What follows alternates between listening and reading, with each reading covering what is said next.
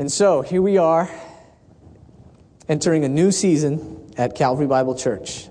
And so this morning I thought the most appropriate passage I could speak from would be Ecclesiastes chapter 3. So you can turn there with me. This is a passage that a hippie band turned into a popular song back in the 60s or 70s, or to everything, turn, turn, turn, there's the season, turn, turn, turn. We are not going to sing any hippie songs this morning. I promise. The first thing we need to understand as we approach this book is that it was written most likely by Solomon at the end of his life, when he had seen and experienced everything under the sun, as he puts it, or under heaven. And he takes the approach that if you look at life as just what happens here on this earth with no eternal perspective, everything will seem utterly and completely pointless. If we only look at life as what happens here on earth, without a biblical worldview and God's plan for everything, and we only see patterns and cycles and laws of physics and science, life will seem completely random, and you will never find any permanent benefit from your work, from your toil, from your relationships, or even from your success. Because, why? What's going to happen? We all die. You are going to die, and it's all going to be gone. But he comes to this part in chapter 3, and he makes this statement in verse 1. For everything there is a season, and a time for every matter under heaven. He says that there are ebbs and flows in life. There are specific seasons and time frames in life and specific events that happen in those seasons. And we see this all over the place, right? The Lakers just won back-to-back championships. We're the Laker haters. I am one of them. Yes. Okay. All right. But you know what? Next season, they're going to do it all over again. And there's more than likely going to be a new champion. The Lakers can't win it every year. Right? There's no champion for all time. They're not going to stop. They're just going to keep doing it over and over again. So sports seasons are cyclical. They come and they go. I'm entering a new season where I'm going back to school. Mitch Lowe is entering a season where he will be the youth pastor at Calvary Bible Church. Our economy is in a down season, but it's only a season. Let's don't forget that. Pastor Lee and Sister Nancy celebrating their 50th wedding anniversary. They've been through many seasons. Okay? Right? Good ones, hard ones, and entering this 50th year, this is a whole new season, you know? And we will celebrate that today. Renewing their vows. We've had a lot of graduations the past couple of weeks, right? Lots of teens being released from prison of high school. And now they're free in the real world where they got to get a job or go back to college. The point is that there is an appropriate time for everything that happens in our lives, even the bad and painful things. Life is not random, and God is not too weak to stop the bad things from happening, but he has the ability to make them work out for good, and we're going to get to this. So young people, seek God's wisdom for what to do in the appropriate season of your life. If you are in school, do the appropriate things in that season. If you are in a relationship, don't move forward with, getting pregnant, whatever, That's just... Okay.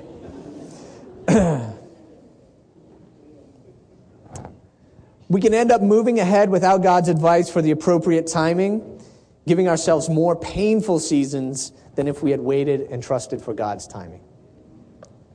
So there are seasons. And now he's going to give some examples of times where things are going to happen and times where things are going to not happen. Believe it or not. A time to be born and a time to die. A time to plant and a time to pluck up what is planted. A time to kill and a time to heal. A time to break down and a time to build up. A time to weep and a time to laugh. A time to mourn and a time to dance. A time to cast away stones and a time to gather stones together. A time to embrace and a time to refrain from embracing. A time to seek and a time to lose. A time to keep and a time to cast away. A time to tear and a time to sow. A time to keep silence and a time to speak. A time to love and a time to hate. A time for war and a time for peace. Things are going to happen in your life. Some of them will be good, some of them will be bad. And you say, well, duh. Of course. But really, how many of us spend most of our time trying to make sure that nothing bad ever happens? And I'm not saying that we should hope for or encourage bad things to happen, but we all know people who are constantly stressed out, right? They're just waiting for the next catastrophe to happen in their life. So what do? They try to control everything and account for every variable of what might go wrong. And they end up totally miserable. And while trying to prevent all the bad things from happening, they miss the good things that are happening. They miss the good times in their life. Because we need to understand that there are going to be good seasons and bad seasons. There's no one who does not go through hard times in life. And so we need to understand that there will be good seasons and bad seasons. And now I don't have time to go into each one of these, but we can pick out some things from them. We can see that they are opposites, right? We also see that they balance each other out. Everyone is going to die at some point. That balances out being born. When you plant something, you expect to reap the fruit of what was planted. Buildings need to be torn down and new buildings need to be put up. We don't just continually build. Sometimes the old has to be torn down and be replaced with the new. The point of these things is that while we are alive, nothing is going to last forever. So we should not build our identity around any of these things. We should not put our hope in any of these things that come and go. We will end up increasingly frustrated, in despair, if we expect someone to live forever. If we think we should always be happy.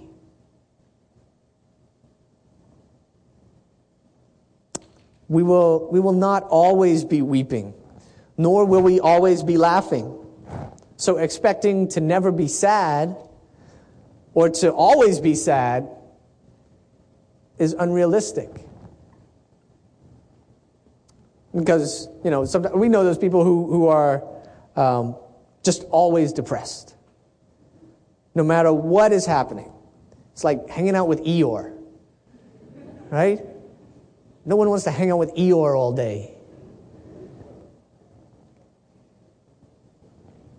I like verse 5. Verse 5 says that there's a time to scatter stones and a time to gather them. I checked a few sources, and no one really knows what this means. Not even Pastor Lee. It's true. I saw one person say it refers to when people would throw rocks in a farmer's field to destroy the field so that the farmer couldn't use it anymore. And then gather them when the field was ready to be used again. Another person said it means that there was a time to gather rocks to build walls for defense and a time when it wouldn't be necessary. I think my favorite one was one guy said that that it was just simply for a time when you needed to store up rocks to throw at people. So that's the Bahamian version, right? Definitely. There will be times when you need to... Yep. Moving on. There will be relationships that you keep and relationships you have to let go of. There are times to show affection and times to refrain from showing affection. There will be times to clean house and throw all your junk away. Like an episode of Hoarders on A&E. Anybody seen that show? Yeah. A time to love and a time to hate. People get hung up on this verse and wonder if it's okay to hate people. The point here is that there's a righteous anger that is definitely legitimate under the right circumstances. So we don't get to use this verse to hate anyone. There's a time for war and a time for peace. How much freedom has been gained through war? A ton of it. And so sometimes war has its appropriate place. But we should not find our identity in making war. And we should not find our identity in having peace all the time. Because like Solomon has said, these things come and they go. And if we cannot adjust to when, in the good times or the bad, life is going to be miserable.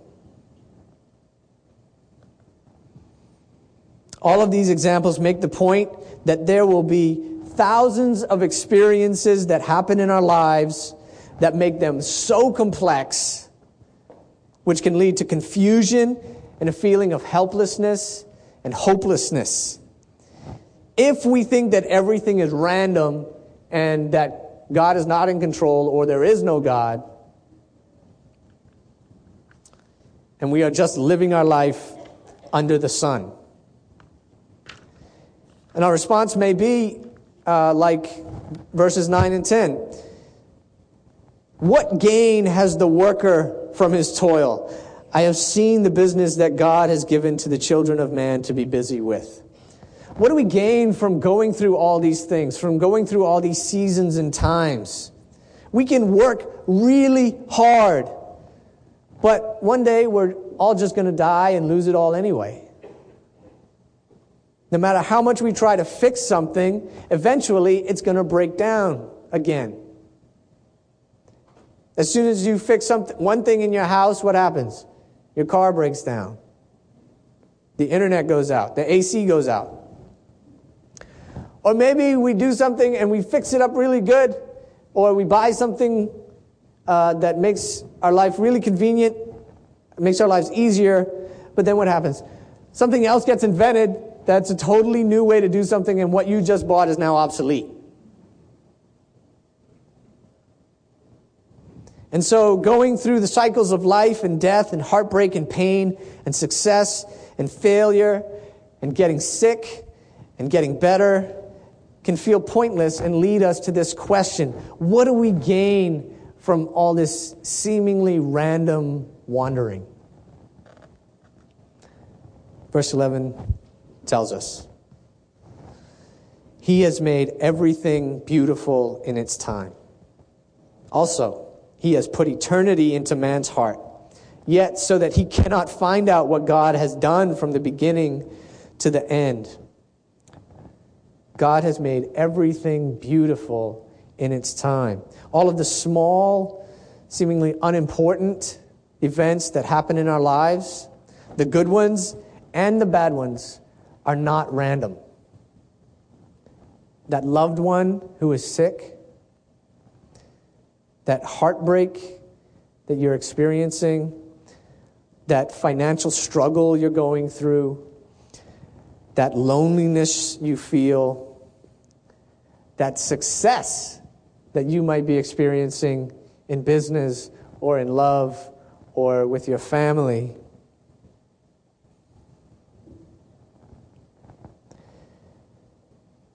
Those good grades you got, that college you're going to, none of it is random. God is using all of it to weave together something beautiful. Even the difficult and painful situations, God can use to weave something beautiful. Even though on this side of heaven, we might only see the ugly stitchings. You know, you see one side of something that's sewn up and it looks really pretty, but on the back side, you see where it's all, tied up and it's not very pretty. But God is stitching our lives together to make something beautiful. And He tells us that God has put eternity into man's heart. Have you ever tried to think of how God has existed for all eternity? People like to ask the question, when did God begin? Because our brains can't wrap around that concept. But the Word tells us that God has no beginning, even though we can't fully comprehend that. And we know God has put it in us that there is something greater, something eternal. God has put it in our hearts to long for eternity and what comes after this life. But the problem is that so many people try to store up everything and make this life their savior. But it can't be. God has done everything possible to make it possible for us to be exceedingly happy after this fleeting life is over. He sent Jesus to die on the cross, to take the penalty for our sin, to be buried, and to be resurrected from the murderous death He took, so that now we can live with purpose. We know it's not random. Knowing that God is real and that what we do really matters. All you must do is trust that Jesus is who He said He is, said He was, and that He did what God's Word said He did in laying His life down for you. And now this life doesn't become your only means of happiness, because you're living for eternity now. Solomon continues in verse 12 to tell us that while we're here on earth, despite all the struggle and difficulty that can sometimes come, we might as well try to enjoy it. I perceive that there is nothing better for them than to be joyful and to do good as long as they live. Also, that everyone should eat and drink and take pleasure in all his toil. This is God's gift to man. Should try to enjoy life as we go through these seasons. We don't make it our savior. We don't make it our only hope for happiness. We don't forget that it's temporary. But while God is working in eternity, and while we are living, God gives us the opportunity to enjoy life and to do good. And finally, verse 14. I perceived that whatever God does endures forever. Nothing can be added to it, nor anything taken from it. God has done it so that people fear before Him. We cannot fight God's plan. You can try, but you will end up jaded and hardened and always feeling like life is unfair. But God is working out His plan. He's making everything appropriate, everything beautiful in His time. And He does it, why? So that we will revere and worship Him. That's what your whole life is about, teens. Not getting girls, not wearing clothes, not finding a man, not getting good grades, not Oakleys, not making money, but aligning your life with God's plans so that when He makes it beautiful, everyone will see and do what? Revere, fear, and worship God. Let's pray that all of us will do that. Let's pray. Father, Lord, we thank You for the seasons in our life. Lord, your word tells us to be thankful in everything, in all situations, even the hard ones. Lord, help us to do that. Help us to surrender control to you. Help us to accept that things happen. Help us to not try to control and manipulate every situation so that there's never any pain. We will be frustrated and we will be angry, even at you, Father. Lord, help us to allow you to work in our life, to accept the beauty that you're trying to weave as we come into new seasons and exit old ones. Lord, I pray for the young people of this church that they would give their hearts to you, that they would understand that your plan for them is greater than any plan that they could conceive for themselves, that your plan is perfect. Lord, help us all to just do what we can to worship and revere you. In Jesus' name, amen.